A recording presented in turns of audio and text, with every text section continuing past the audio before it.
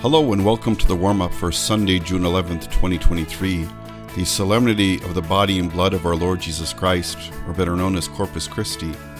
My name is Father John Jaska, the pastor of the Chatham Catholic Family of Parishes. A reading from the Holy Gospel according to John. Jesus said to the people, "I am the living bread that came down from heaven. Whoever eats of this bread will live forever, and the bread that I will give for the life of the world is my flesh." The people then disputed among themselves, saying, "How can this man give us his flesh to eat?"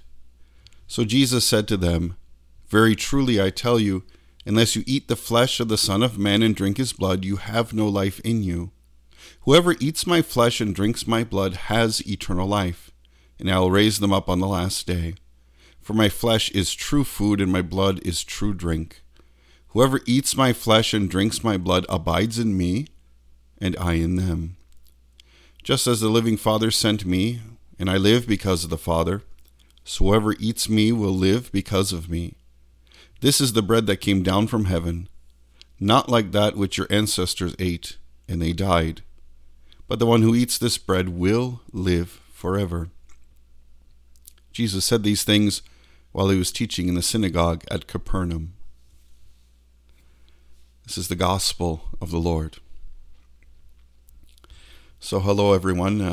Again, my warm-up is out just in the nick of time, a little bit just before the weekend. So my apologies, busy week again.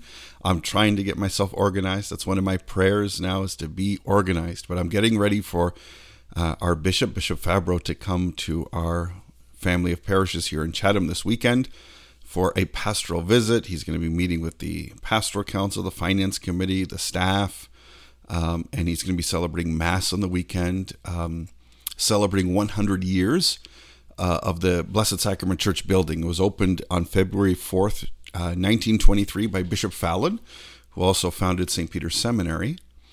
And now, just over 100 years later, Bishop Fabro, the Bishop of the Diocese of London, our bishop, will come and celebrate Mass as well.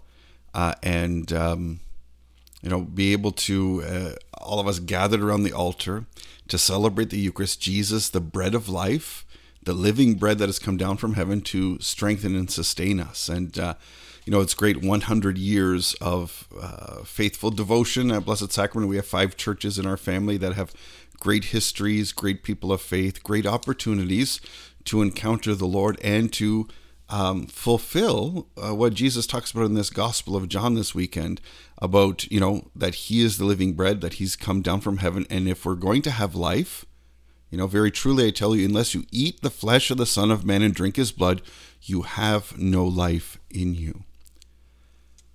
We have a precious gift. Last Sunday we celebrated Trinity Sunday, in which we celebrated God as Father, Son, and Holy Spirit. And this divine triune God is a God of love, a God that goes beyond the Trinity, going beyond themselves.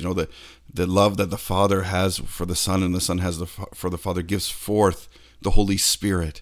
And the Holy Spirit transforms the gifts of bread and wine, if we listen to the words of the Mass, into the body and blood of Jesus. This eternal covenant, this new covenant, that Jesus is this bridge. He's the full expression of the Father's love by dying on the cross and then rising again. But he also becomes the perfect response of humanity, being faithful, being loving to God the Father. And so as we celebrate Corpus Christi, I cannot help but I was in Poland a number of years ago during Corpus Christi, on Corpus Christi, and it was on the Thursday. Of course, we shifted in North America to the closest, to the next Sunday. But there in Poland, it's a national holiday. They have Eucharistic processions in the streets. Everything is shut down. People are going to church. And the Blessed Sacrament in the monstrance is processed through the streets. It's a very powerful sign of the grace of God, that this bread is transformed, that Jesus is present to us. This solemnity of Corpus Christi, or the body and blood of Christ, emphasizes the precious gift, and why Mass is so important for us, because it's a time to break open the scriptures. It's a time to gather together as community. It's a time to slow down or escape the busyness of our world today, but rooted in one heart purpose, to allow Christ to enter into our hearts through the gift of Holy Communion. And typically on this weekend, we have a number of First Communions. And in fact, at Our Lady of Victory, our Polish parish, they'll be doing a Eucharistic procession outside, stopping at 5 altars that will be in Polish and in English, as an opportunity to pray, as an opportunity to recognize this precious gift, but also as we receive Jesus in the Eucharist, that we welcome his presence in our lives, we become what we consume. We become Jesus. And that's the second part, of course, of this celebration of Corpus Christi, the body and blood of our Lord Jesus Christ. We are to become him in this world. That's why we receive. It's not just to receive, it's to kind of satisfy our hearts or just fill our hearts and never lead to action. Jesus gave us this covenant, this sign, I am always with you, so that you are nourished, you are fed, you are inspired, you are strengthened to be able to proclaim the good news. That's our mission as faithful disciples, is to encounter Jesus, fall in love with him, and follow him wherever he calls us. To reach out to the poor, to the suffering, to the lost, to the forgotten, to those who can't find Jesus. We need to be Christ. And that's why we need to always come back to that Eucharistic altar, to that Eucharistic table, not alone, but together as one family, working together, supporting one another, comforting one another, inspiring one another to be this powerful light in this world. And so it is a solemnity to recognize, because unfortunately, not even enough Catholics recognize the gift of Jesus in the Eucharist and the essential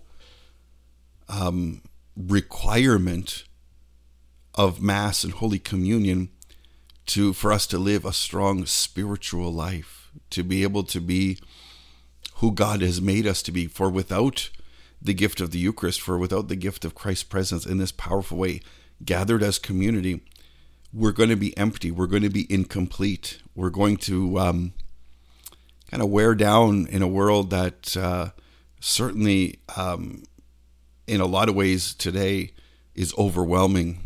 Is rejecting the gift of faith, rejecting common decency and maybe common humanity to take care and love one another, to respect one another, to listen to one another.